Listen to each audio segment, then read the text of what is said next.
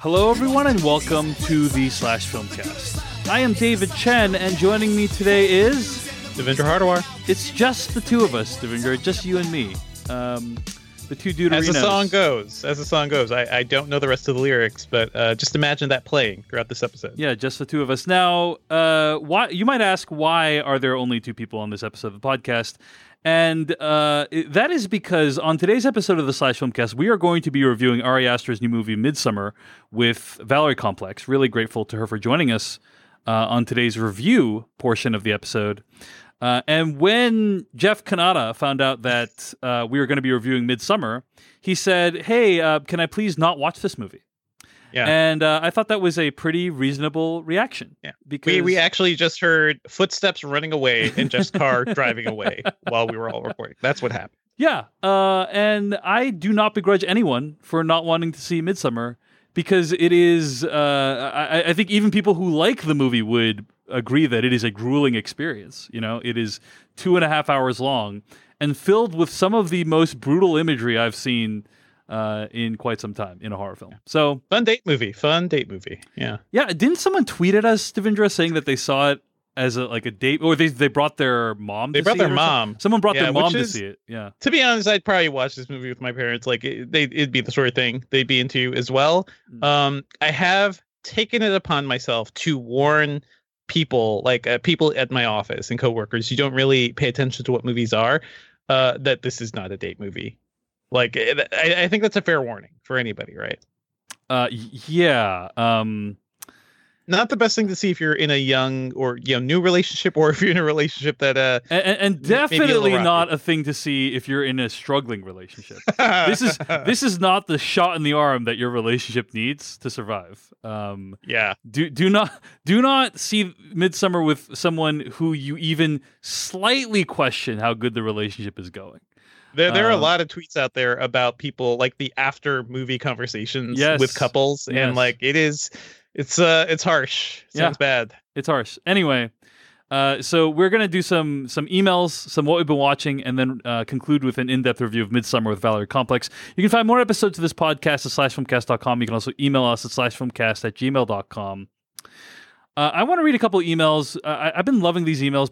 People have been writing in. You know, in the past, I've not read the emails because they've been spoilery for the movie. But you know what?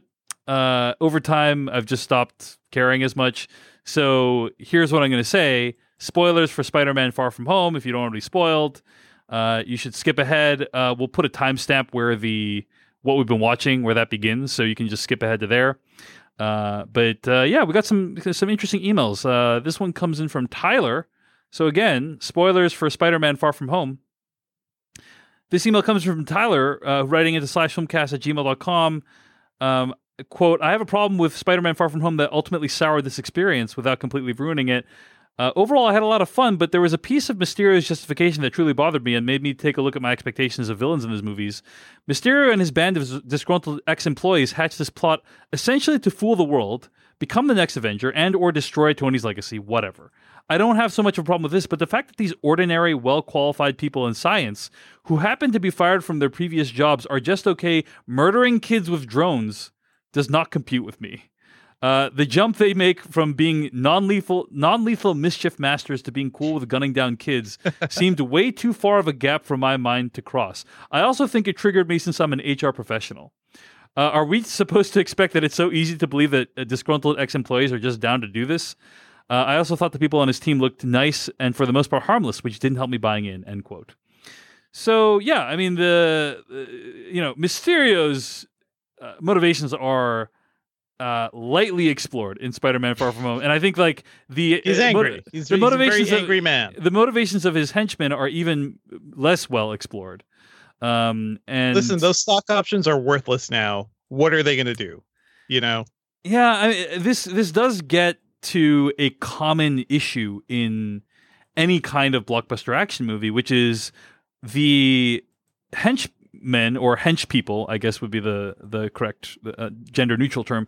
Like, what is their motivation? You know, you see people who are risking lives to to save the people they work for. And it's like, really? Has Villain X really inspired that much loyalty? In fact, even one of the Marvel films comments on this. I think there's a moment in Iron Man 3 where like Tony's about to blast some dude and the guy like, holds his hands up and he like cries uncle basically. He's like, dude, I just started, working here, and runs away. Like I feel like it's just a common problem that like hopefully the movie glosses over it well enough that you don't think about it. But in general, yeah, these hench people, they in most movies they're willing to kill people, sacrifice their lives, sacrifice other people's lives, all to back up what is usually not a very savory person in the form of their boss. Mm-hmm. Listen, it's all a metaphor for making a movie with a really demanding director. Like that's what it all is. Indeed. We also had David Spencer in LA write in to /filmcast@gmail.com about Mysterio's motivation. Commenting on this very fact, he says here, motivations: warmonger, Whiplash, Ross, whatever Guy Pearce's name was, Yellow Jacket, Goliath, I don't really remember Ant-Man and the Wasp, and now Mysterio. All of them have the exact same motivations. My rich boss stole my idea or cut me out without giving me proper credit. Now I'm mad about it. When people complain about Marvel movies being samey, this is one of the major elements I think that causes it. This and Skybeams. I'm a major MCU fan. My wedding was literally Marvel-themed. And I've especially loved the latest wave of films because I felt like they're finally breaking out of the criticisms people had in phases 1 and 2. And yet, here we have another guy who's mad at Tony Stark for being a dick. He doesn't feel like a foil to our hero, representing conflicting ideas and forcing the protagonist into tough decisions like Killmonger, Thanos, or Ego. He just wants to kill this kid because he got drones from Tony. The toast scene felt so hokey to me because it felt like they wanted to retcon scenes that had no intention of setting up a character like Mysterio. I don't know if Doctor Strange 2 will ever come out, but if it does, and if Mordo is the villain, it will be an arc that has actually developed. This is not character development. This is a set of motivations that have been used too many times. End quote. And actually, Dan Gvosden, our guest last week, actually defended this. He wrote an email to us. He said, quote, what I enjoyed so much about Mysterio was not that he's an aggrieved employee of Stark's out for revenge, but how he intends to utilize Stark's legacy on the world for his revenge and eventual gain. It isn't just meta that he's dressing as both our and the denizens of the MCU's idea of what a hero looks like and performing as such. It is narratively satisfying as well. It frames Peter's conflicts over who should wield power in a new way, suggesting that the impression of heroism isn't really enough and that Tony knew that at Peter's core was a good person actually worthy of it. It deals with the power vacuum after the results of Endgame in an interesting way, essentially weaponizing it, including on a personal level for Peter, who at one point has to deal with the holographic zombie memory of his mentor, end quote. So I thought that was an interesting defense of the Mysterio motivation. Devindra, did you have any concerns with Mysterio's motivations, or do you feel like these villains are getting too samey at this point? What do you think? I think it's more how he went about, being disgruntled about Tony Stark. It is a movie that kind of takes the whole idea of superheroes and sort of meme culture and a lot of things too. Like he just wants to be famous on the level of like his favorite YouTube star. Eric, in their world, the YouTube stars are superheroes. Like I found that all really intriguing. I think any of these movies, if you really dig down to the motivations of the villains and their henchmen, it probably doesn't work out so well. Mm. Well, thank you so much for all of the emails to /filmcast@gmail.com and appreciate the engagement as always. Devindra, why don't we get into some what we've been watching this week? Sure. I had a chance to check out this movie called I Love You, Now Die. Have you heard of this movie? You mean the series? No, it's an HBO documentary series. I guess it's a series. It's 2 films. Yeah. Directed by Erin Lee Carr. Erin Lee Carr is an extremely accomplished documentary film director. She's made films like At the Heart of Gold, Inside the USA Gymnastics Scandal. She's also made Mommy, Dead, and Dearest, which is tells the same story that The Act on Hulu, not fictionalized. This is like kind of does a dramatic reenactment of. And she's also an author as well. But she's the daughter of David Carr, the late New York Times media columnist. And so I'm a big fan of her work, and she recently just debuted this documentary called "I Love You Now Die," which is about the case of Michelle Carter. You know about this case about Michelle Carter and Conrad Roy? I remember. It was a big deal. It was a big deal in terms of like, media. What is the internet doing to kids today? I also saw part of this. I thought most of the first episode too. Yeah. So short version of the story is that Michelle Carter and Conrad Roy were like boyfriend girlfriend. They were in a romantic relationship that was largely took place online via thousands of texts. And Conrad Roy was very depressed and wanted to kill himself. And Michelle Carter, as the media told the story, egged him on, right? Like, and we should say that, like, I'm going to briefly discuss suicide here. So, like, if this is a trigger for you, feel free to skip ahead. But yeah, at one point in his actual existence, Conrad Roy, like, got into a car and started filling it with carbon monoxide, and then like couldn't deal with it and like got out of the car, and then texted Michelle and was like, I can't do it. And Michelle was like, get back in that car, and then he did get back in the car, and he ended up dying. And the question is, how culpable was Michelle Carter? Like, how much to blame was she for this person's suicide? And to read the press reports, I mean, even just the story I just relayed. Yeah, doesn't sound very good. Sounds like a horrible person. Sounds like a pretty terrible human being who does not deserve our sympathy at all. And as usual, the real life situation is much more complex. And I think the movie I Love You Now Die does a pretty good job of unraveling this extremely complicated story and presenting an even-handed telling of both sides that I think is going to be very valuable, particularly for something like this where it is so easy for the media to sensationalize something like this. It's so easy to just annihilate any nuance in this story. And I think that a movie or documentary like I Love You Now Die does a great job of adding more nuance, of adding complexity to a situation that I think sorely needs it. So I would strongly recommend this documentary, which is available right now on HBO. If you want to learn more about this case, if you want to explore it more, that's I Love You Now Die. It's directed by Aaron Lee Carr. That's what I've been watching this week. Devindra, what about you? What have you been watching? David Chen, you have seen Face Off many times, right? I think I have seen Face Off is not an accurate way of describing. You live and breathe Face Off. I think I am not exaggerating. I think I've seen Face Off more than any other film in my entire life. Oh, wow. I think I've seen Face Off like probably 15 times is my guess. Okay. And you have to understand, like, this is like when I was coming of age as a movie lover. Yeah. Same. And like, same.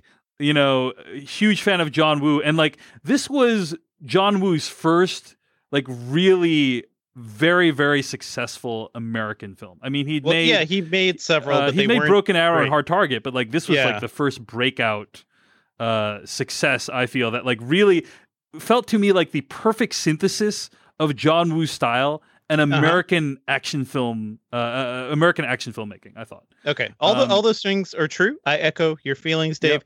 But have you ever seen Face Off staged live, performed in Roman times, written in iambic pentameter? No, I have not. And let me just say, it really does kill me that many of you had a chance to see this and I did not. Yeah, it's pretty amazing. This crazy thing happened at Prospect Park in Brooklyn this weekend called Cage in the Park, which is a live performance of Face Off with everything I described by two. We should say that it's typically like Shakespeare in the Park, right? Well, I mean, it's a riff on Shakespeare in the Park. Right. Yes, like that's the whole thing. I think their riff is like, this is going to be the 61st annual Cage in the Park. They just want to be one more than Shakespeare in the Park or something. But it's by two Daily Show employees, a producer and a writer. And it's basically that whole concept, a live performance of Face Off. I think I've never seen Point Break live, but I think it may be similar to that, except this feels more like a live stage show. And it's pretty insane.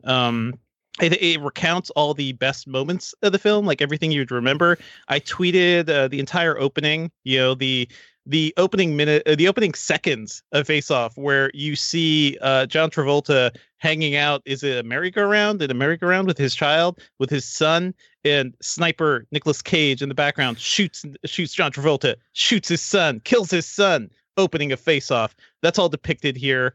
It's great. It's hilarious. I think it distills everything that is so good about Face Off. The two actors, I don't have their names in front of me.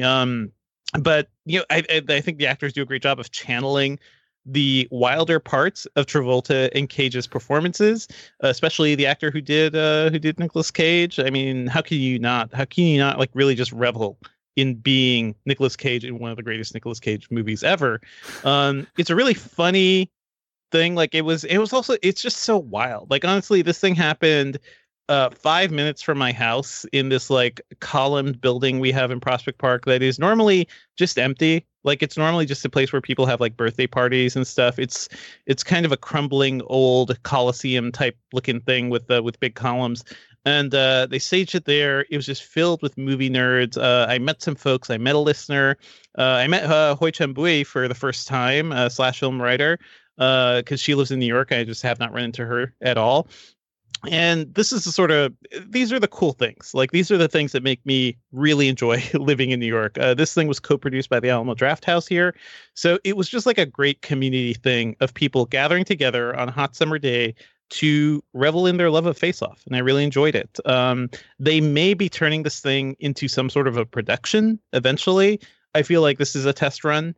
It's certainly, they have to tighten up the performance a bit. I think they let some great lines kind of just go by too much. Like there's they're talking about Cage's character is talking about he can eat grapes for hours, and I feel like you could really just like revel in that line a little more. There's the what a predicament towards the end, and it just kind of passes by. I want those moments to be glorified and championed.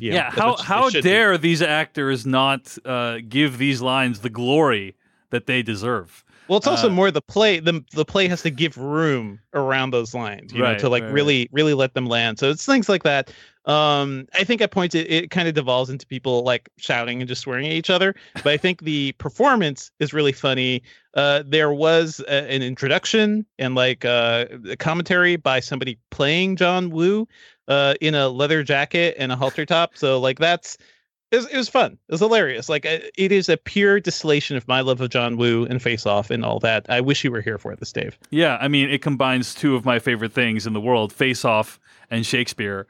And it clearly was made by, like, I got to experience it through Instagram stories that some of you had shared. And I'm like, man, I really wish I was there for that. I hope it becomes a full production. Is it still running now, or is it one-time event? I mean, it was just two. They just ran two things at this free space. There's very little money involved in this whole thing. I think the Alamo Drafthouse like covered like most of the costumes or something. It was just like a great ragtag thing, though, which is what I kind of love about it.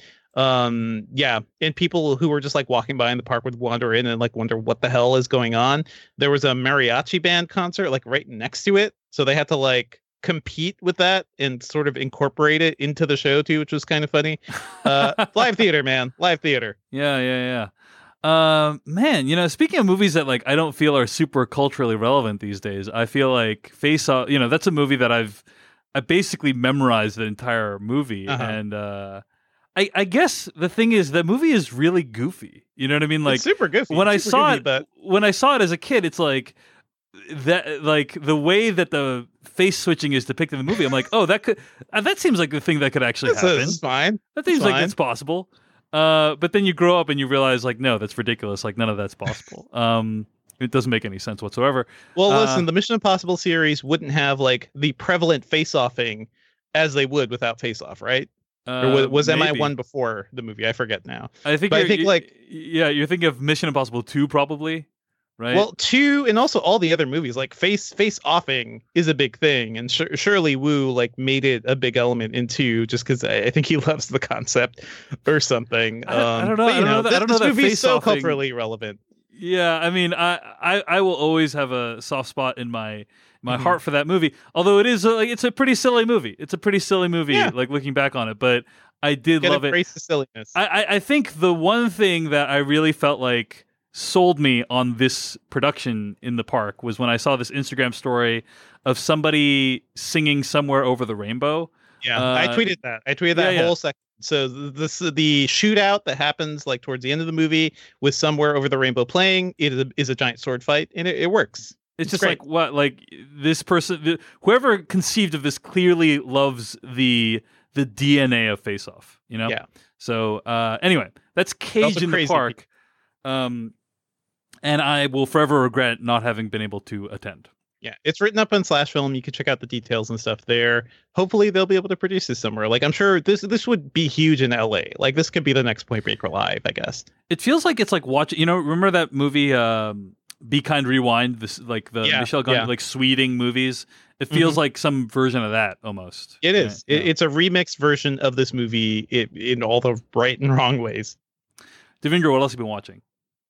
I also caught the first episode of From the Earth to the Moon. And do you remember the series, Dave? Yeah, it came out like a couple decades ago. 20 years ago, 98. 20 years ago, yeah. So HBO went ahead and remastered the whole thing. It used to be streaming on HBO Go and Now, but it was like, I believe it was just standard def. They remastered it into high def. It looks amazing, and I believe all of this is like leading up to the Apollo 11 like anniversary, right? So it is a documentary about is it a documentary? It is. There's documentary footage, but it's also like a dramatized series. It's very weird, and it has like introductions by Tom Hanks, like late 90s Tom Hanks, who looks just like very young. I think this was a project Tom Hanks and Ron Howard and Brian Grazer and everybody, like that whole crew wanted to do it after Apollo 13 to kind of tell the whole story of the of the space missions, of the moon landing and everything kind of surrounding it. And this is a series like it goes across like dramatized sections, newsreel footage, some documentary stuff. It's a really weird mix of things. Tom Hanks directed the first episode too, which is kind of a strange thing to see. But there's a lot of good stuff here. First of all, like the actors you see, like Stephen Root pops up. I forget, Bryan Cranston is in this thing. Cary Elwes is in this thing. Like people playing like notable astronauts and people working at NASA. I think it gets the drama really well done. And honestly, it is the perfect thing to watch if you want to like believe in an America that can kind of do things again and not a country where whatever our president is tweeting. Like it is a nice mental refresh. It's sort of like rewatching The West Wing or something. Like it reminds me of what our country could be. So it's kind of fun. The remaster is good, and I think it's worth a watch. I saw some of this like back in high school. I think like we were watching it in science class or something. So I've never seen this whole series. So now seems like the perfect time. And it's certainly a good accompaniment to like First Man or something like that. Well, another accompaniment is the documentary Apollo 11. Yes. Which I think has recently aired on CNN, if I'm not mistaken, or TV. So it's available to get on television if you have like DVR or something like that. And there are like the DVD and it's on demand. There were some screenings again, like somebody to celebrate. Yeah. But that is a great film. It essentially tells the story of Apollo 11 using only recently unearthed documentary footage. So like there's no talking head interviews, there's no actor reenactments. It's just the footage from the event, which is really impressive how they are able to like string together all this footage to create a coherent and thrilling narrative. So and mostly like glorious 70mm footage too. Like it looks insane. I mean, there is footage that was shot back then that looked beautiful on an IMAX format screen. Yeah. Right? Yeah. Like that's how impressive it was. So highly recommended. And From the Earth to the Moon as well is available. Is it streaming on HBO? I'm not sure. It is streaming as of today. It just restarted streaming today with the remastered version. And I'm going to be writing up like something like the best things to watch to celebrate Apollo for Engadget. So all of this is going to be on there for sure. Cool. Well, that's From the Earth to the Moon and Apollo 11. Two things worth checking out. That's what we've been watching this week. Allow me to break in right here, fellas. You didn't think you could go through a whole episode without the old Jeff Meister. That's what I'm calling myself now, the old Jeff Meister. Hey, I wear glasses, and I gotta tell you, all of the glasses that I currently own, 4 pairs, sunglasses and regular glasses, are Warby Parker, our sponsor. I own 4 pairs of Warby Parker. I love my Warby Parkers. They're affordable, they look great, and they're so easy to buy. I don't have to worry about going into a place and spending my whole day going out of... I just don't like leaving my house is really the whole thing. But the best thing about Warby Parker is I still get to try on a bunch of different glasses. See, what you do is you go on their website and you select 5 pairs of glasses. You try them on at home for 5 days. You get 5 days to check them out. It's their free home try-on program. You can do it for 5 days. I've done this multiple times. I've done it for every pair of glasses that I've gotten from Warby Parker, and I love it because I really have no good taste, and so I have to rely on my wife to decide what looks good on my face, and it goes right to my house, and I have 5 days to try on the different glasses and go, oh, this one, I don't know about this one. Actually, I can make my decision pretty quick. It doesn't even take me the full 5 days, but it's nice to have 5 days. I've done this so many times. It's so great, and they have so many styles at Warby Parker. I love them. There's also no obligation to buy when you do the free home try-on. You can just check it out and see if you like it. It ships free to you, free back to them, and it includes a prepaid return shipping label, which is so simple. You don't have to worry about it. You just slap it right back on the same box you got it in, and you're good to go. If you head over to warbyparker.com/filmcast, you can order your free try-ons today. The glasses start at just $95. That's incredibly cheap. That's why I have 4 pairs of them, because it's more convenient for me to just have an extra pair of glasses around the house when I'm looking for mine than it is, because it's so inexpensive. It's just better to just have more glasses.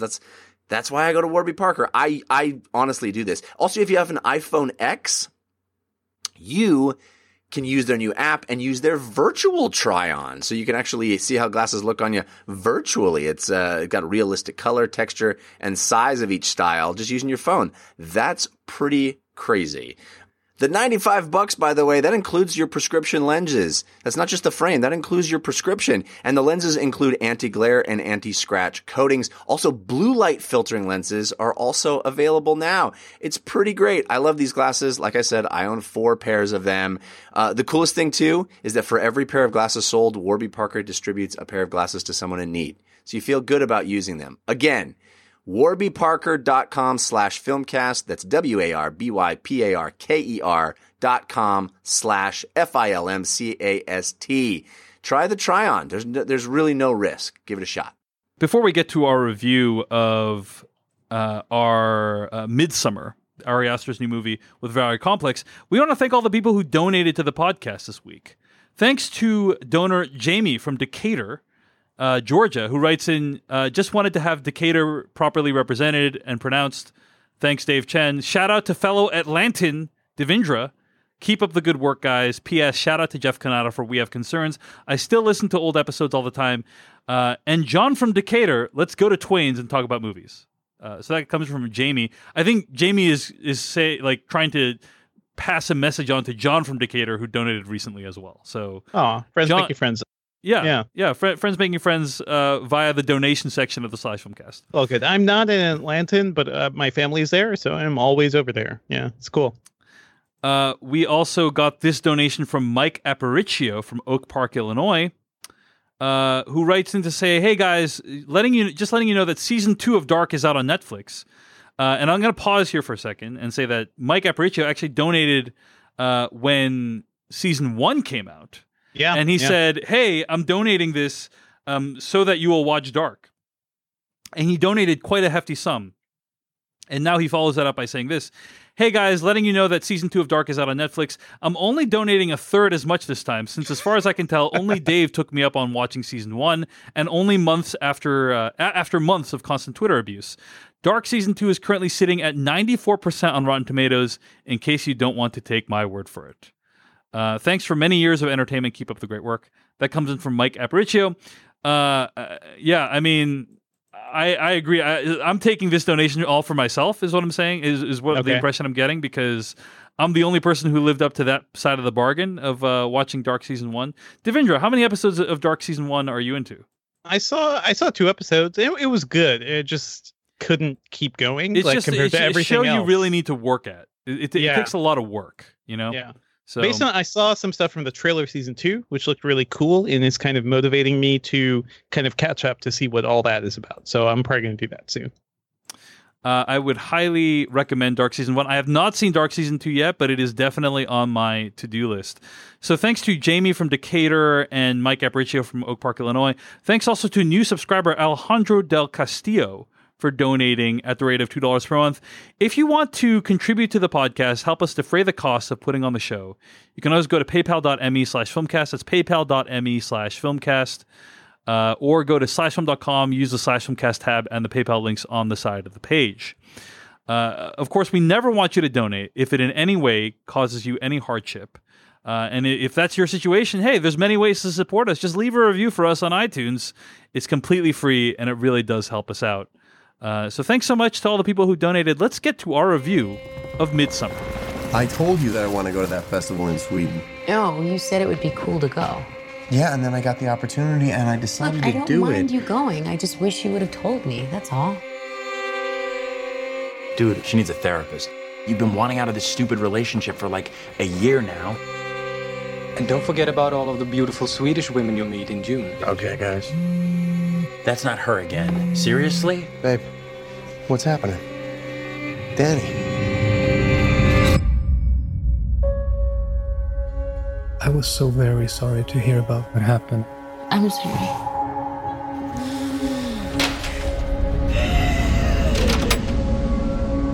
I invited Danny to come to Sweden. You know what she's been going through. Christian says you've got this special week planned. It's sort of a crazy festival. Special ceremonies and dressing up. That sounds fun.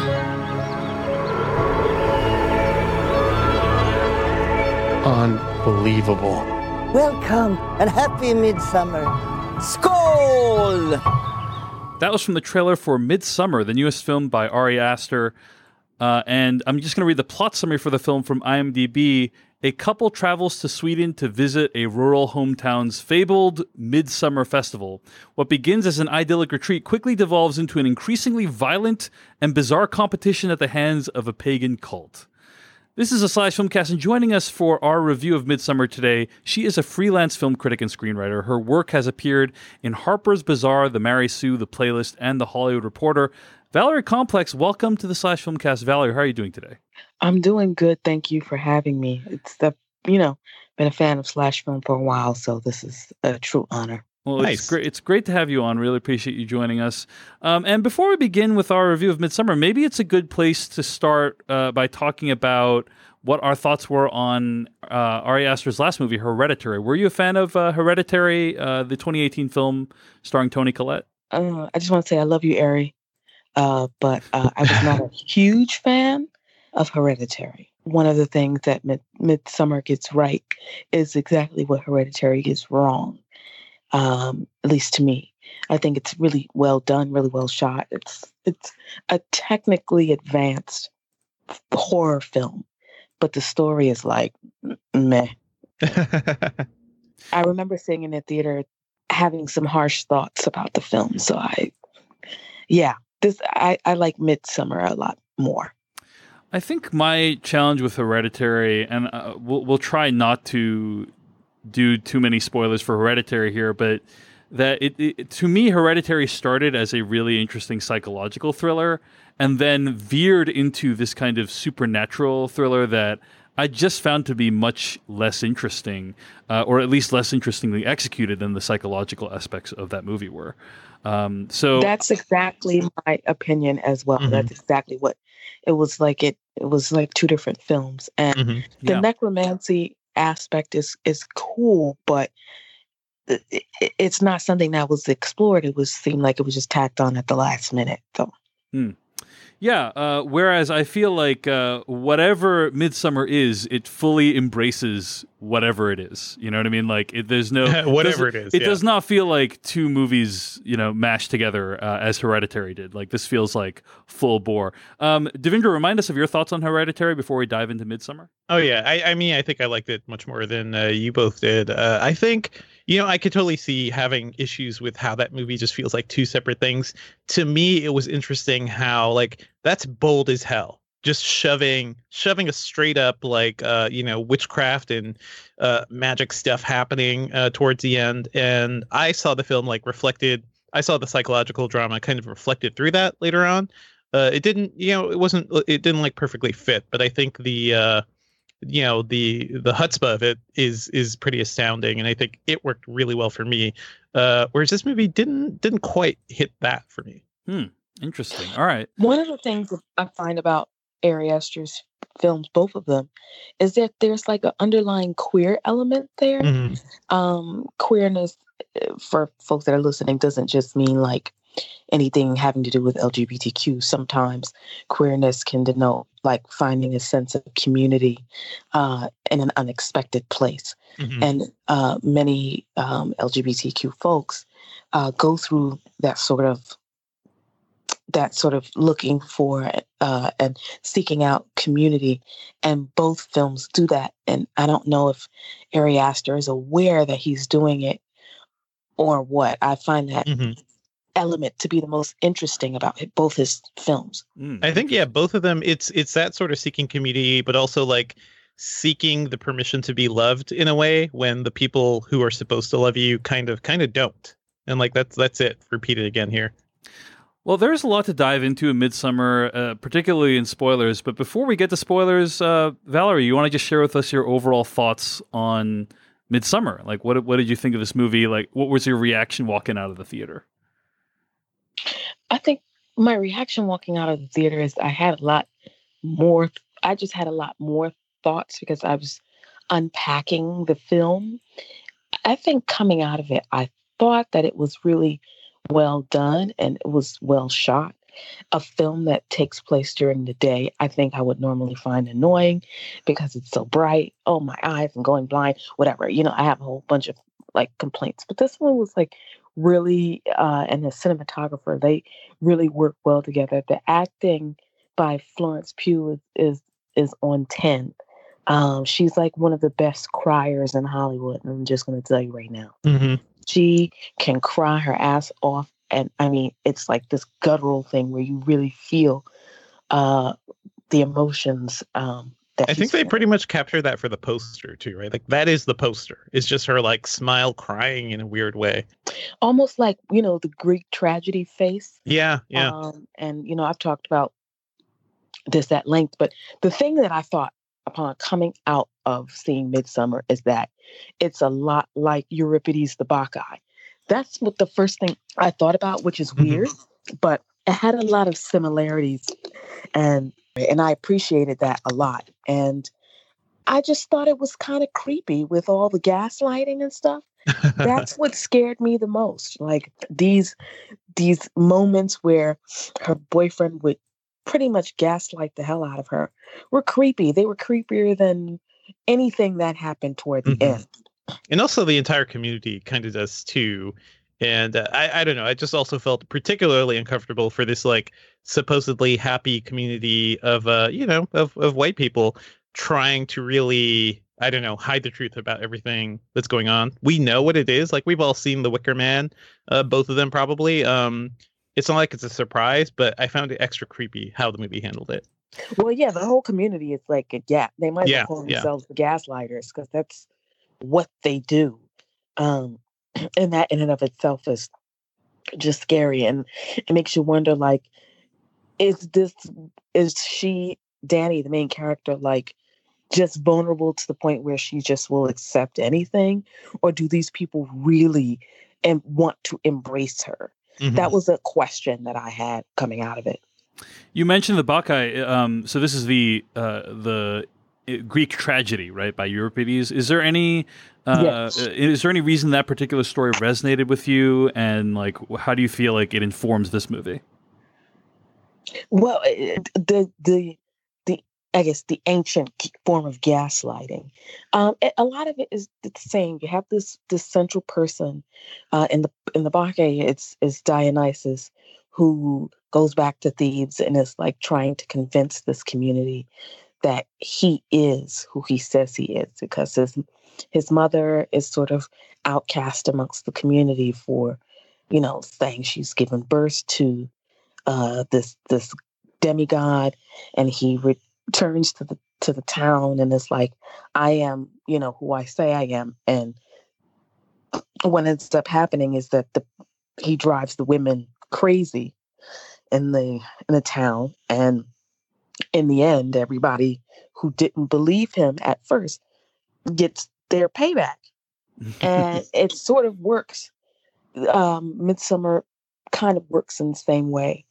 You have this person who's at the center, who has a community of disbelievers, who don't believe in who she is. And by the time you get to the end, then what happens. Yeah. And I mean, there's a lot more intricate details in there that make them sort of similar. But that's spoilery, which I can talk about later. Yeah, we'll get to that later. But good reference. Devindra Hardawar, what are your thoughts on Midsommar overall? I don't think I can make I can't surpass a Euripides deep cut, right? Yeah, like that's a good thanks, Euripides reference there. I have not thought about that since college. I will say, this movie, first of all, we haven't talked about, this movie is hilarious. I think this movie is very, very funny, even though it is trying, it is ostensibly a film about a relationship breaking down, a relationship that probably should have stopped existing years ago. It's a really intriguing look at grief, although I think Hereditary kind of handled that better.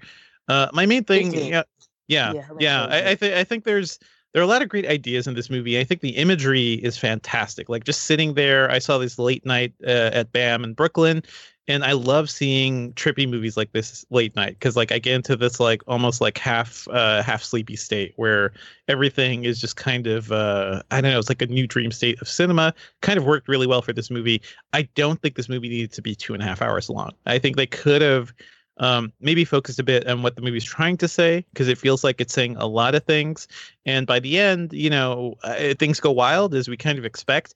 But I don't think the thematic resonance of that makes as much sense. To me, it's even more it's less impactful than even Hereditary was, whereas the ending of that movie felt it's just this weird supernatural thing, and it's all very inevitable. Here they kind of drag everything out. You kind of know where everything is going, and I was never really surprised by any of it. So even though it was all very, I can understand what it all means, but to me, not a lot of it felt super surprising, especially after Hereditary. People were talking about this movie oh man, that imagery from Hereditary, that one shot of that certain head, it's even worse here. And I actually never found that. I never found anything just as disturbing as that one single shot from Hereditary. No, it wasn't. They were hyping it up. I mean, people were really overdoing it. It's a good movie, but it's not all that. The last 20 minutes, and that was a problem I had with Hereditary, is just the last 20 minutes was it felt so unnecessary.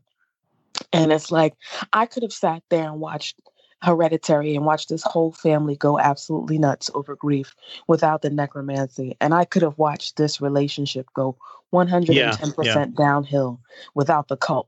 And I think it would have been even more impactful to see a horror film about a breakup and how gaslighting is so horrific. But see, none of that I found funny.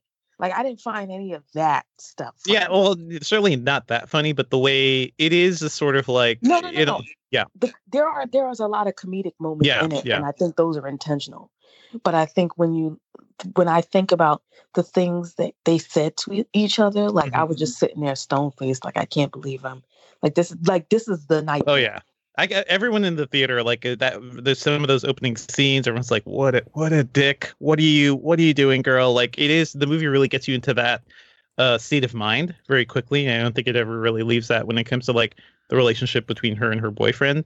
I kind of feel like there wasn't as much complexity there as I would have liked either. What did she actually see in this guy? Like we don't even really get to explore that for a movie that's 2.5 hours long.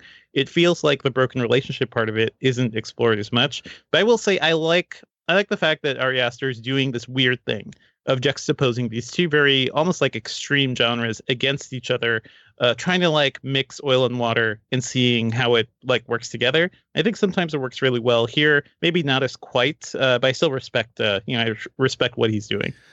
I wonder, do you think if you guys think about his last two movies, what do you think about the male roles? Because somebody pointed out on Twitter that he doesn't develop his male characters as well as the women, and if that's like a personal thing, by not just connecting to men or connecting more to women, or because there's this theme of female grief, and some look at it as female hysteria. From the last two movies, and I've seen a couple of people express worry about that. I'm just wondering what you think. So here are my overall thoughts on the movie. Is that like I'll answer your question, Valerie, but let me just get to it in a second by first starting about like what I like about the movie, which is that I think it's many things you both have already pointed out. One is that technically, I think the movie is extremely accomplished. I think that Ari Aster, like from a production design and art direction standpoint, this movie nails this whole feeling of being in this foreign place that you're unfamiliar with, and like the world felt completely well realized. It felt very authentic. At no point did I doubt that this thing could actually exist in the real world, right? And I also love the camera work, which is extremely intricate and very like floaty. Like he will choreograph these extremely complex sequences where the camera like slowly goes from like, it's like an overhead shot that dreamily floats from one part of the scene to another, and like lots of things need to occur in that sequence to like convey the feeling that he's going for, which is just generally like unsettled. Like you don't know what is wrong, but there's something not quite right with the scene. I also think you're right that Florence Pugh is amazing in this movie. I have not seen her in Fighting with My Family, but I've heard she's great in that film as well. Valerie, did you see? I think the little drummer girl, she's also very good in. Go ahead, Valerie. Valerie, did you see Fighting with My Family by any chance? I did, and it's an amazing movie. It's still one of my favorites of this year, and I think a lot of people forgot about it.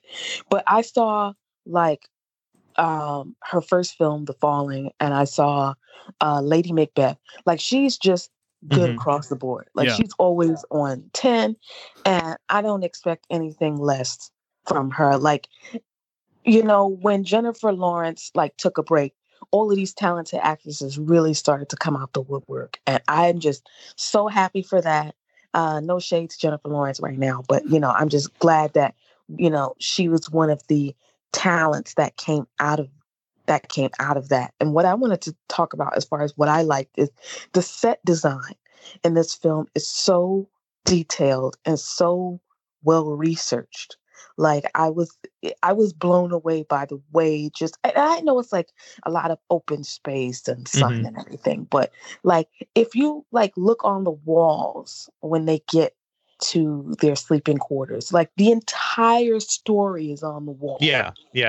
Like the plot is on the wall. It was very beautiful. I think after a point I was like, when is this too much? Right? Like there's a great camera shot where the camera's just like following some characters and like just sweeping by, like a very long poster that lays out this very very gross sequence of events, I'd say. And then it happens later on in the movie, of course. And I feel like there was no subtlety to that in a way. Like what it depicted is so like it doesn't feel like it would be something you would find in like I don't know, like a weird Swedish cult or something. It felt like almost like something from a graphic novel. It felt a little too modern when we saw it on screen. But I like the opening mural as well. And the opening mural depicts kind of the events of the film as well. But I agree with you, Valerie, that the world is very beautifully rendered, and there's a lot of attention to detail here. I think you've captured the aspect of this movie that's one of the aspects is interesting, which is that the whole thing takes place in daylight. It's one of these movies that like Insomnia, right? The murder thriller Insomnia that like where daylight is actually an oppressive force, right? And that like somehow it's more terrifying. The movie makes it more terrifying that you can see everything rather than like hiding everything in darkness, which is what I will most say horror films I do. did not believe that nobody had sunglasses, or at least not the people coming in. I don't know. That's just me. I would not have survived just standing outside there. But I want to get back to Valerie's question about the male characters in his films, and particularly in this one. I think for me, the failure of this movie is not I don't conceive of it as how well drawn the male characters are.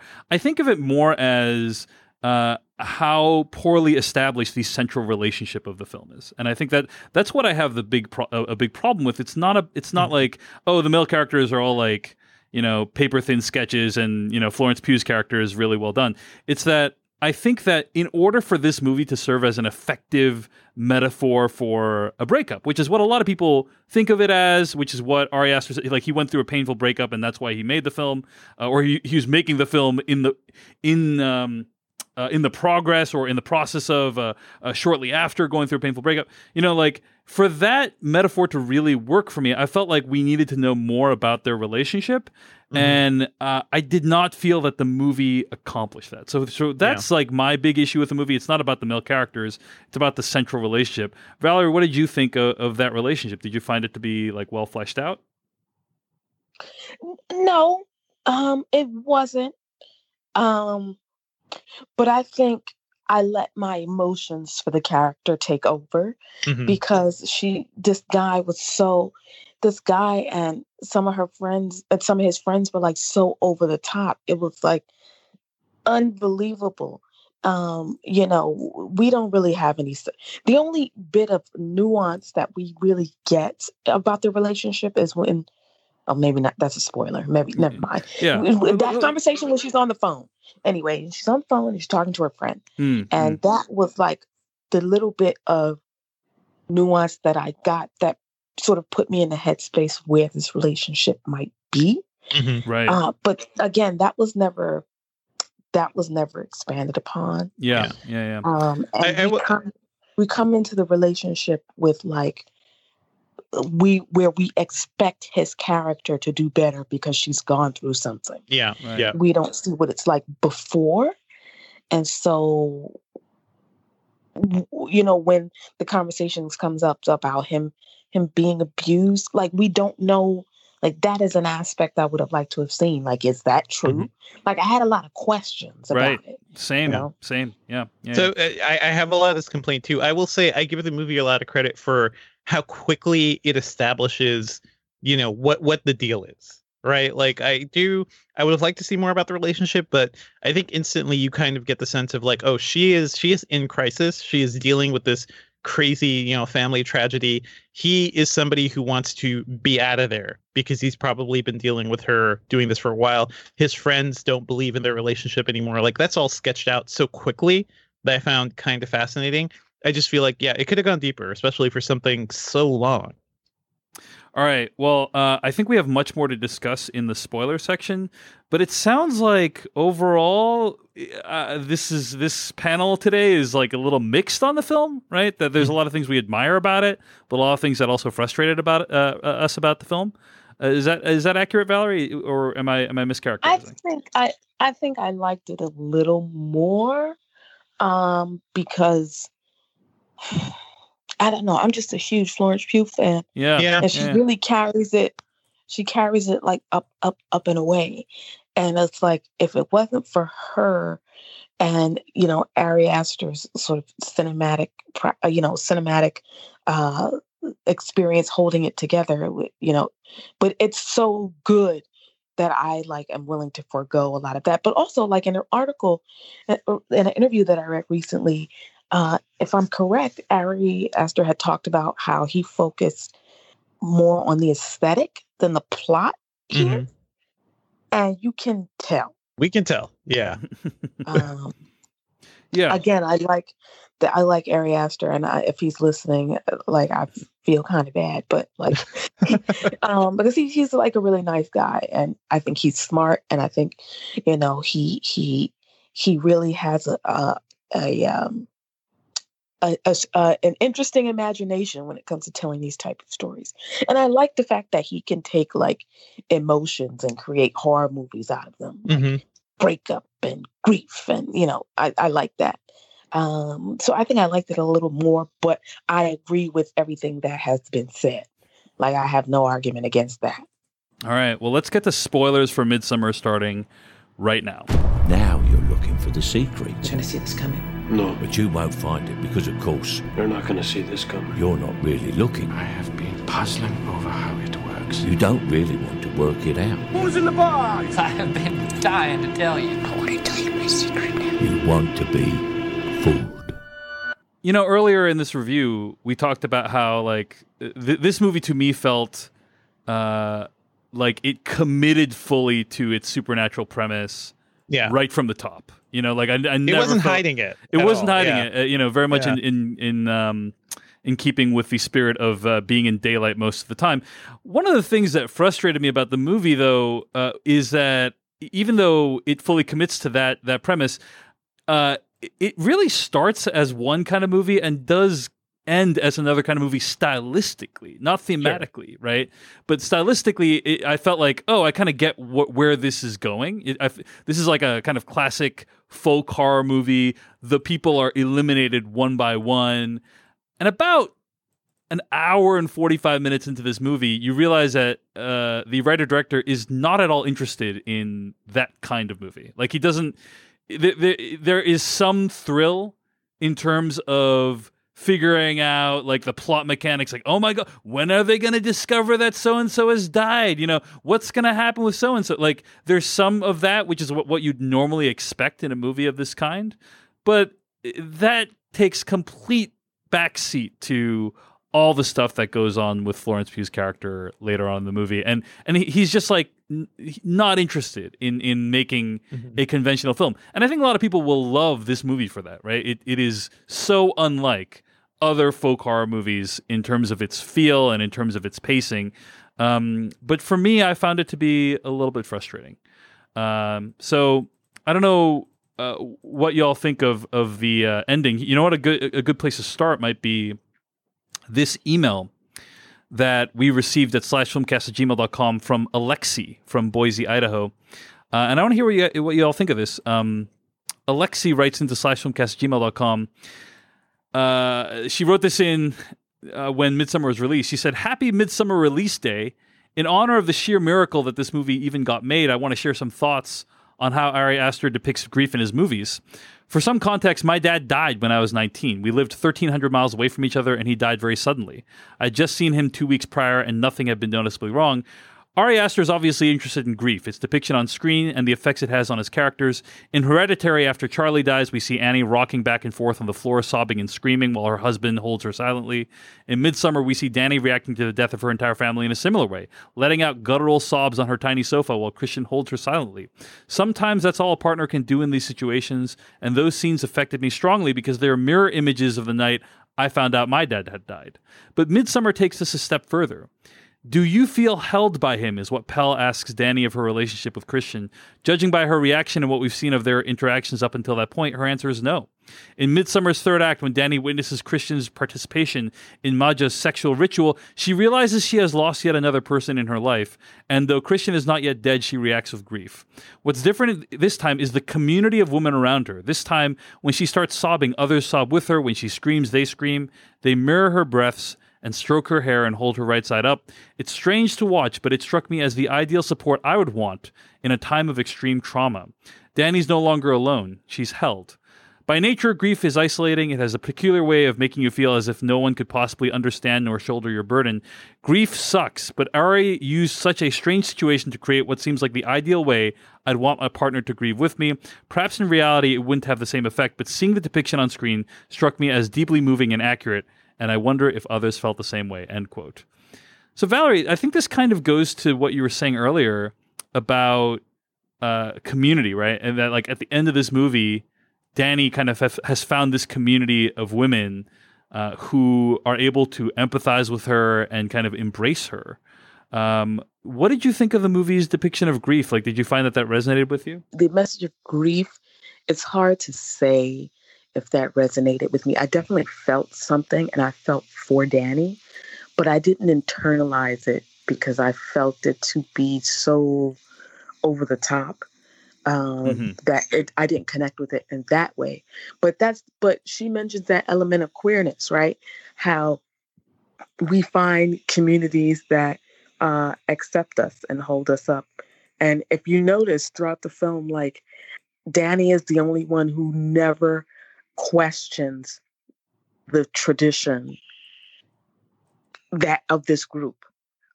She's very accepting. And even when the two elderly people sacrifice themselves or whatever, she's the only one that doesn't have a big reaction. She just kind of goes blank. Yeah. She just kind of goes blank to it.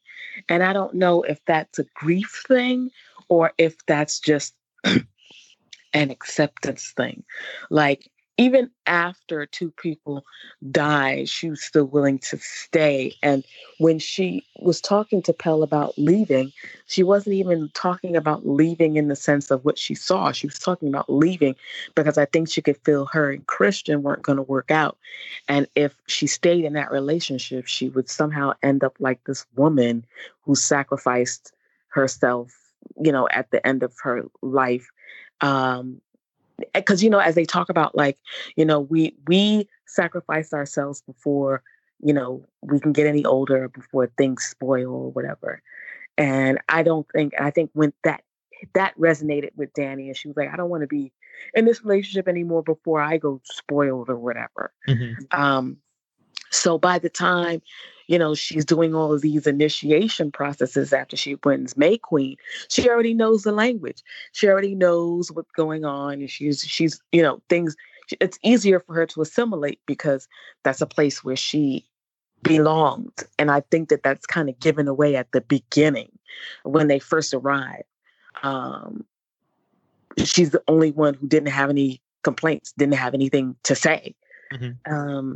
And a lot of that sort of reminds me of the Bake again. The people who end up sort of surviving this chaos, this madness, because Dionysus drives everybody insane, is the people who sort of embraced him right away.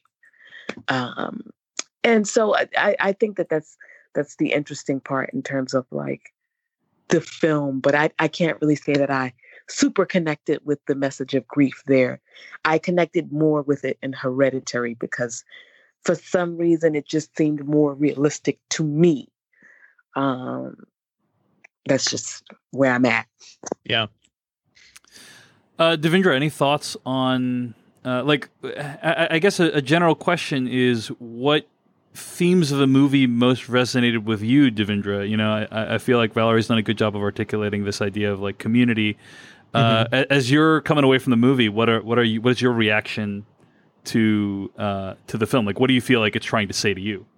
Yeah, I think, the big takeaway too, you have the exploration of grief, but you also have the exploration of a relationship that's sort of dying, and a relationship that she probably knows she shouldn't be in, but she can't leave it either.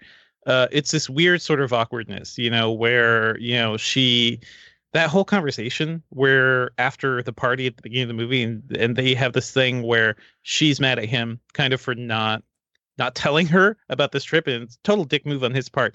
And that whole scene is fascinating because it goes from her having a legitimate issue with how he's treating her, and he turns it around by being a whiny little dude. He somehow turns it around on her so that she's the bad person, and then she ends up apologizing to him. I think those explorations, like, of how dysfunctional this relationship is, and how I don't think either of them really wants to be in it, but it's probably the last thing Danny has to really hold on to. So she's, grasping onto it for dear life. I find all that really fascinating, and that's a big run through the entire film.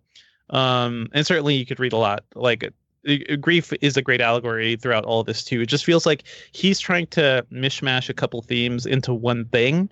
Whereas I think if this was, if we didn't have the really like crazy over the top,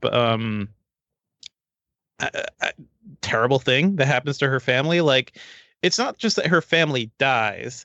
It's that her sister, who's been like vaguely suicidal for a while, leaves a final note, leaves her distraught, kills herself, and takes her parents too in this like elaborate asphyxiation scheme. It's horrifying. It's completely horrifying, and the movie kind of sets it up that way. I feel like, Ari Aster he swings big. It's sort of like, the freaking decapitated head from Hereditary. That's a big swing. It's kind of things you don't really see, projected 50 feet in front of you in a crowd of strangers, like that's kind of what he's forcing us to confront. So I don't know. I feel like maybe the fact that the movie starts like that kind of takes away from like what the really interesting ways it could have explored relationships. I will say it is fascinating he made this movie at all, because listening to some interviews with him, like dude was working on this movie. Like he started production pretty much as Hereditary was getting released. He really didn't even get to like absorb the critical reception of Hereditary because he was deep into this movie. So it is fascinating to me. Like he is on fire. Like he's just gonna work hard, I guess, as far as he can. I can understand that impulse to just like get your thoughts, get your feelings out there. A lot of this movie does feel like he's in his feelings, as the kids would say. One of the things that I found that kind of took me out of the movie at the very beginning was when they talk about her sister, and she's labeled as bipolar. Right. Yeah. And, she's just, she's labeled as like the main or one of the main gaslighters of Danny, because it's like, oh, she plays this game all the time. Like, oh, she's just luring you into some of her whatever. And it's like, that's a really mean depiction of someone with mental illness, because that, that can happen, but the probability of it is, there's already a negative stigma around mental illness. So I just wish that would have been handled better. Then, okay, so you have this bipolar girl who puts this elaborate scheme with hoses and whatever, and takes it all the way upstairs, and it was just sort of weird. But I think one of the most fascinating things is all of the gaslighting. And for those who don't know what gaslighting is I don't know, even I'm having a hard time sort of describing it, but one of the lines that I think about to this day is when she wakes up and she's like, is it tomorrow? And he's like, well, in the context of yesterday, then yes. And I was like, that's so horrible.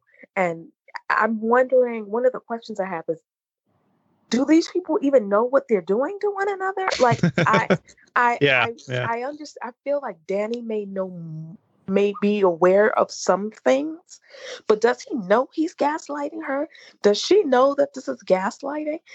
If she knew, would she get out of this relationship? Like, if Danny's family hadn't died, would he have left her behind? Like, it's just, there are a lot of questions that, because the relationship is not as explored as it could be, we don't have enough information to make a decision. And these are questions I probably shouldn't have, because it's not that deep, because it's just a movie, but it's things that I was curious about. And I still found, with all the gaslighting being so over the top, by the time you get to the end and see all of the quote unquote disturbing imagery, I was just like, who's okay, on fire what? now? Who's lit up now, right? Yeah, I was like, so what? I was like, I've never seen so many people squirming and moving and shaking in their chairs during those scenes where Will Poulter would say something outrageous, or he would say something outrageously ridiculous to her. And it's like the things that gaslighting can do on your mental state, the effect that has on your mental state. And it was like, what's the point of getting high when you're already disturbed? And it was just a lot going on. Yeah, I think the movie, like, it gives us at least a glimpse into the boyfriend's character too. Like when he's like, "Oh, I have a thesis idea. It's your idea. What are you talking about? Like, why are you being mad at me for stealing your idea?" Like, it is this sort of like defensive like white guy thing, I guess, too, where he assumes he could just like have the world shaped the way he wants it. And like that's it. I think that whole subplot kind of shows like who he is as a character, right? He may even realize what he's doing is wrong, and what's his name? William Jackson Harper's character calls him out on that because he's being so anxious about it. During that whole scene, this guy just basically has never been called out on his bullshit, and he's kind of coasted through life in this way of like making people conform to his needs and his desires. I found that kind of fascinating. I wish maybe more had happened there, and more with William Jackson Harper, because I love that man so much. Let's talk briefly about the very end of the film. And I think one of the things that has been interesting is to see the reaction that people have to the end. In particular, if you read interviews that Jack Rayner has given. So Jack Rayner plays Christian, Danny's boyfriend in the film. And when I read interviews with him, it seems as though he barely grasps what he has participated in. Like he is. You mean I'm the bad guy? He is deeply upset by the ending of this film and how it is received. Right? Like I think there's a story of like how he was at a screening and he said, how many people think that Christian deserves what he gets? And like a lot of people in the audience like clap or raise their hand, and he is absolutely horrified by that because you are pointing out some of the things that he's done, like the thing with the thesis, and there's also like Jack Rayner literally like went through the movie and like identified like all the things that he did bad. Right. So, for instance, the thing about stealing the thesis, that was one thing. And that part when the people were accused of stealing the book. Right. And he says, well, those people aren't our friends at all. We don't know them at all. He's like, so fast about that. He disowns his friends, basically. But aside from those few things, there's and obviously the things you point out, Valerie, like that could be construed in a number of ways. The relative toxicity of the relationship. He doesn't feel like the guy is. The guy might not be an awesome dude, but he is not worthy necessarily of being paralyzed by this chemical and then burned alive in a bear costume. But I mean, what did you make of that ending? The very ending scene where Danny looks on as all these people are consumed in the flames. Did you have any were you feeling like she's getting hers, or were you horrified at the whole situation? Valerie, what are your thoughts? Oh no, I wasn't horrified at all. I was like, good for her, and not necessarily at the expense of other people, because I really wish it hadn't been that way. But if he had treated her better, he wouldn't have been sewn up in that bear, And I think that it was a release. I think this tribe, this group of people, just took on whatever grief Danny was feeling in that time, and just sort of acted it out along with her. And then when she finally got her act together and she like smiled, it was like, okay, so this is like the release that we've all been looking for, because we've all been on this journey with her. And, we want better for this woman who seems to be a sweet, smart lady who hasn't really done anything wrong. And we want better for her. So they, when all of her troubles and grief burn up, she can start over.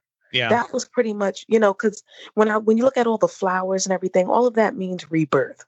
Life, and the circle of life and all that. So I saw it as a fresh start. I've been looking and doing research on what the bear means in Swedish tradition, but I haven't come up with anything super substantial. But I was wondering if the bear was just like an isolated thing, or could it have been a goat, or whatever. if the bear was something that's like specific. And I look at, when I look at films, I always look for, like, I look at films like a research paper, which is kind of weird for most people, but I'm like, I always look at little things. I'm like, does this have meaning? Ways that I can sort of figure out. And the bear thing was interesting, was something I wanted to figure out. However, I didn't like I just had a problem with the way the people of color were disposed of. It was just, well, first of all, believing that people of color would even travel to something like this was just not, it was just weird. And I was thinking that I wished that this movie was like all white people, because in this context, it would make perfect sense. For sure. Because, you know, because the people of color would have GTFO'd almost immediately, right? Oh yeah. Well, at least, I mean, the smart ones pretty much did. The smart ones were trying to, and then they were like, "Yeah, oh well." No, I don't think it would have even gotten to that point. I think most people would have gotten in there and saw all of those white people and been like, "Well, yeah, you want me to hike 12 hours to this like a weird commune with no communication to the outside world? Like, yeah, to go it's not a great white sell. Folks? Yeah, I don't think so. Yeah, so that was a part of it that was like, and then like, you know, just to see William Harvey's leg like upside down, like it just like they, you know, it was just weird. And so that was the element of the film that I just didn't like at all. And where you see a film like Hereditary, where it takes place, you know, both films take place in modern day, but Hereditary is a little bit more connected to a reality that may be lived every day. And so in that film is where I expected to see a little bit more people of color. Not in this one. Fair enough. Sort of fantasy and sort of disconnected from reality. I just thought that was weird. A few other things about the ending I want to point out that I quite enjoyed. You know, y'all were talking about how like there was no single image or moment that really stuck out to you. Actually, there was one for me. There, you know, thinking back on the movie, there is one moment in this movie that truly horrified me, and that I'm going to be thinking about for years. Like I will not be able to get this image out of my head for years. Any idea what it is? Any guesses what it is? By any chance? Does it involve a smashed head? No. Really? It was. Are you talking about the spread eagle? Yes. Blood eagle. So there's this moment when Christian goes into a shack, and this other guy has been inflicted on what's called blood eagle, which is, according to Wikipedia, a ritualized method of execution where they basically take the person's lungs out the back of his body, and he's still breathing, so he's still like alive. That was the detail that was. I thought that's pretty good. That was like a Hannibal, tableau or something. That was such an awesome detail, because it could have been hanging out his body like whatever, but it was still. He was still breathing, and so then it's like, okay, so is the guy? Is he feeling pain and he just can't move because he's been paralyzed? Like the concept of that scene is gonna stick with me forever. Like I'm never gonna get that out of my head. So that was really terrifying. Another thing that I actually quite appreciated about the end of the movie is I have never taken mushrooms before in my life, but I have read online that the depiction of taking mushrooms in this movie is quite true to life. Like it is a very accurate depiction of what it is like to take mushrooms. And there's many visual effect shots that are very subtle, like basically Danny's flowers, right, that she's wearing at the end of the movie are all alive, right? I don't know if it's clear, but like they're all moving and breathing with her. And I thought that was like a really effective stylistic moment. So we should give props to the movie that it apparently does a good job of capturing the experience of taking mushrooms. So I just want to shout that out. Props for that, I guess. This is certainly a movie I can't wait to rewatch, because there is so much detail in the setting and the imagery and everything that I really want to drink in again. Maybe I'll be fast forwarding it to really get to the good parts. Just fast forward to the blood eagle part. I really, really enjoyed the. I don't know how to describe it, but there was something about the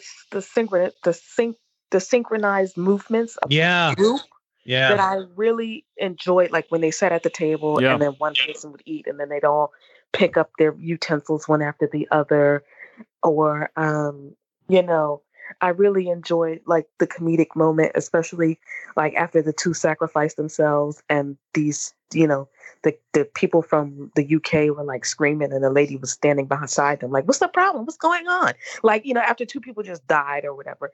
It's just the little, like this group of people, whoever those actors are, were great. Like they really, I don't know where he found this group of people, but they all worked in unison really well together. And this dance and everything, like everything was just really well choreographed. And the way that those scenes were shot were just, I don't know, they were gorgeous. Mm-hmm. And like Ari Aster is really an accomplished, confident director. And at least there's that element to me. Agreed 100%. I feel exactly the same way about the direction. Yeah. I wonder what it would look like if someone else wrote something and he directed it. I wonder. Mm-hmm. I think that would be interesting. Any closing thoughts from you, Devindra? I will say I just rewatched the original Wicker Man, just to get into the mood for this review, the Robin Hardy film.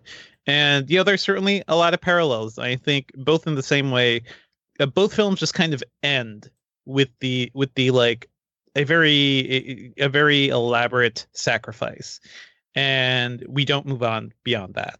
And I think that's kind of interesting. I kind of want more. I kind of want to know, like, okay, I like that the final shot of her smiling. Is that where we cut to black? Yeah, I think one of the final shots. Although it's a very it doesn't feel like it's completely 100% triumphant. You know, it feels like there's a mixed smile there. There's very much a what next thing going on with this movie. It's like, so is she leader of this cult now? Like, what's up? What's going on? But yeah, both this and Wicker Man kind of end with the sacrifice in a way, and just that's it. That's the movie. Deal with it. And I kind of appreciate that, at least. All right. Well, I think we can end it there, Valerie, unless you have any closing thoughts. But I think I don't think Ari Aster has ever been about closure. I think you just have to deal with the cards you're dealt, and I kind of dig it. I actually dig that. It's like you go ahead and you figure it out on your own. You know, is the devil's 10th henchman coming back to Earth, and now is she the May Queen, or is she allowed to leave? Like, you know what I mean? It's a really I like ending on cliffhangers. I think that's pretty cool. So overall, I enjoyed the movie. I did. I liked a lot of things about it. It just, you know, it's not perfect. So, and we should just acknowledge, like, it's great to see, like, horror movies this year have been a consistent source of original, interesting storytelling. Yeah. Right? Between this and Us, this year's a bounty. I haven't seen Crawl, but I've heard that's great. Alex Aja's new movie. You know, and in an era where, you know, the vast majority of all movies at the multiplex are Marvel films or Disney films, it's been great to get some variety, even in the form of movies like Midsommar. So let's wrap it up there. You can find more episodes of this podcast at /filmcast.com. Email us at /filmcast@gmail.com. Our spoiler bumper comes from filmmaker Kyle Hillinger. Our theme song comes from AdamWarrock.com. This episode was produced by Baby Zhang. Stay tuned to hear what we'll be discussing next week on the podcast. But in the meantime, Valerie Complex, where can people find more of your work on the internet this week? Well, you can find me on Twitter at Valerie Complex and Instagram at Valerie_complex. And I just wrote, actually, one of my most recent pieces was for /Film, where I talk about queer tropes in LGBTQ cinema that need to retire.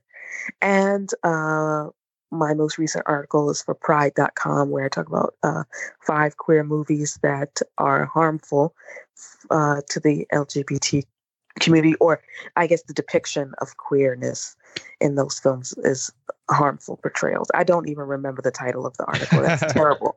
But that's where my most recent work is to date. Is it the 5 really bad LGBTQ movies to avoid at all costs? Is that the one? Yes. All right. Yes. Well, we will link to both of those in the show notes so people can find them, okay? Thank you so much. Great to have you on. Devindra Hardawar, where can people find more of your work on the internet? Oh, yeah. I'm on Twitter at Devindra. I write about tech at Engadget.com. I'm also doing a tech podcast at nomoretech.net. And I just restarted that. I guess that's season 2. And my brother came on for an episode. So go listen to that.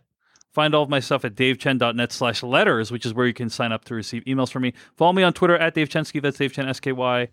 Next week, we'll be discussing The Lion King. The Lion King. The new Lion King movie.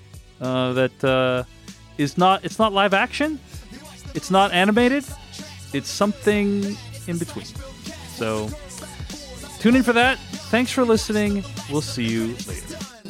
We watch the movies, flicks, tracks for the good, bad. It's the Slash Film Cast. For all the news and the movies coming out, 'cause you know that it's the thing worth talking about.